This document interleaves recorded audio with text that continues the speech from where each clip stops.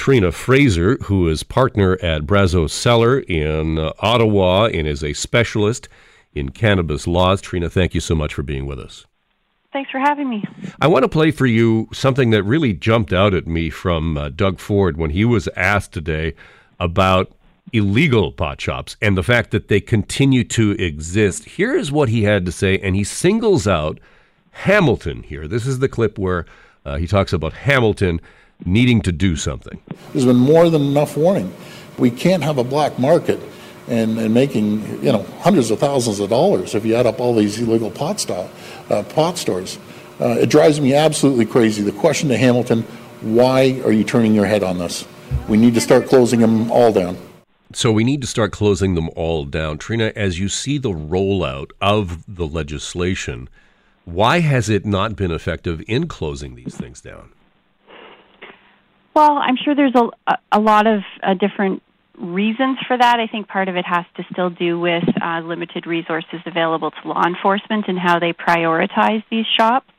But the fact is that the demand for cannabis is there, and until we create a legal framework that provides a meaningful kind of convenient way for people to purchase legal cannabis and fully meet that demand, that demand will be satisfied elsewhere. So it's a little bit of plugging your finger in holes in the dike. Another one will just spring open. So really, what we need to be, I think, primarily focused on right now is really flushing out this retail framework.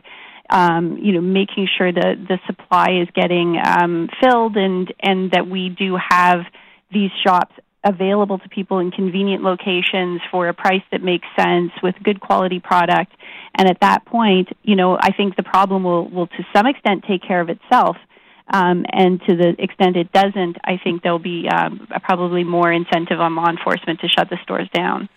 I mean, that's the theory, but StatsCan had a crowdsourcing project recently that looked at legal cannabis, and the price at the end of last year for a gram of legal cannabis was $9.70, and compare that with the black market at $6.51. That is a considerable difference, and how do we actually get the price down to a point where we can eliminate the black market? Well, to some extent, I think just economic forces will take care of that.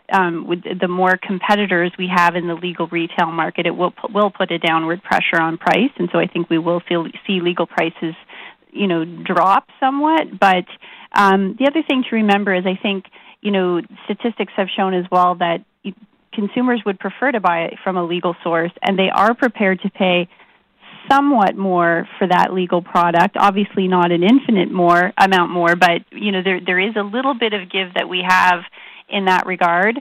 And so we really don't know yet to how much is that gap going to be before people say, I will choose to purchase from the black market instead. I guess one of the other questions, of course, is that, I understand that we have to, go slow as with all of this sort of stuff. Mm-hmm. But the bricks and mortar retailers and the online retailers are not offering products that people want. People want edibles. People want, concentrates. They don't want to burn stuff and inhale smoke anymore.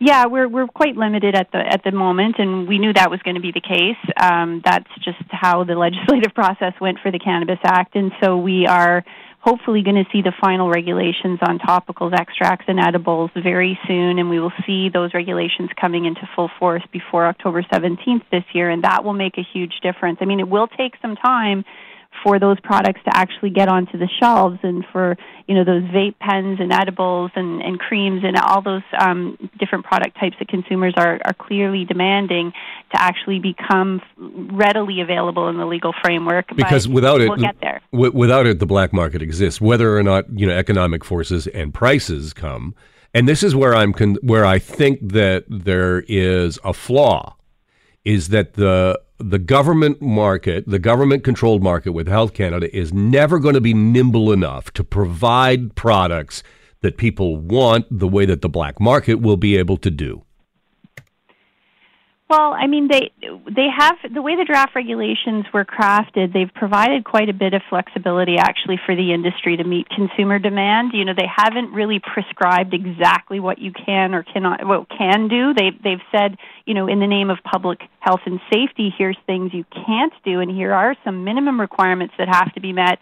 But within the scope of those basic requirements, you know, you let your imagination reign and come up with products that are innovative and are what consumers want. Now, there are going to be some limitations. For example, the amount of THC that can be present in an edible product, for example, that's going to be problematic because there will be consumers who, you know, don't want to have to eat, you know, 10 cookies to get the dose that they would normally have. But that's kind of a public health and safety trade-off that we've made for the time being. And I think hopefully over time, and maybe even in the final regulations, who knows, because there are a lot of submissions made on that topic, we may see a little bit of give there that will help us out in that regard. But that's the kind of the tension that the government is struggling with throughout, which is these competing interests of regulating in the name of public health and safety versus displacing the illicit market. And they are to a great extent at odds with one another.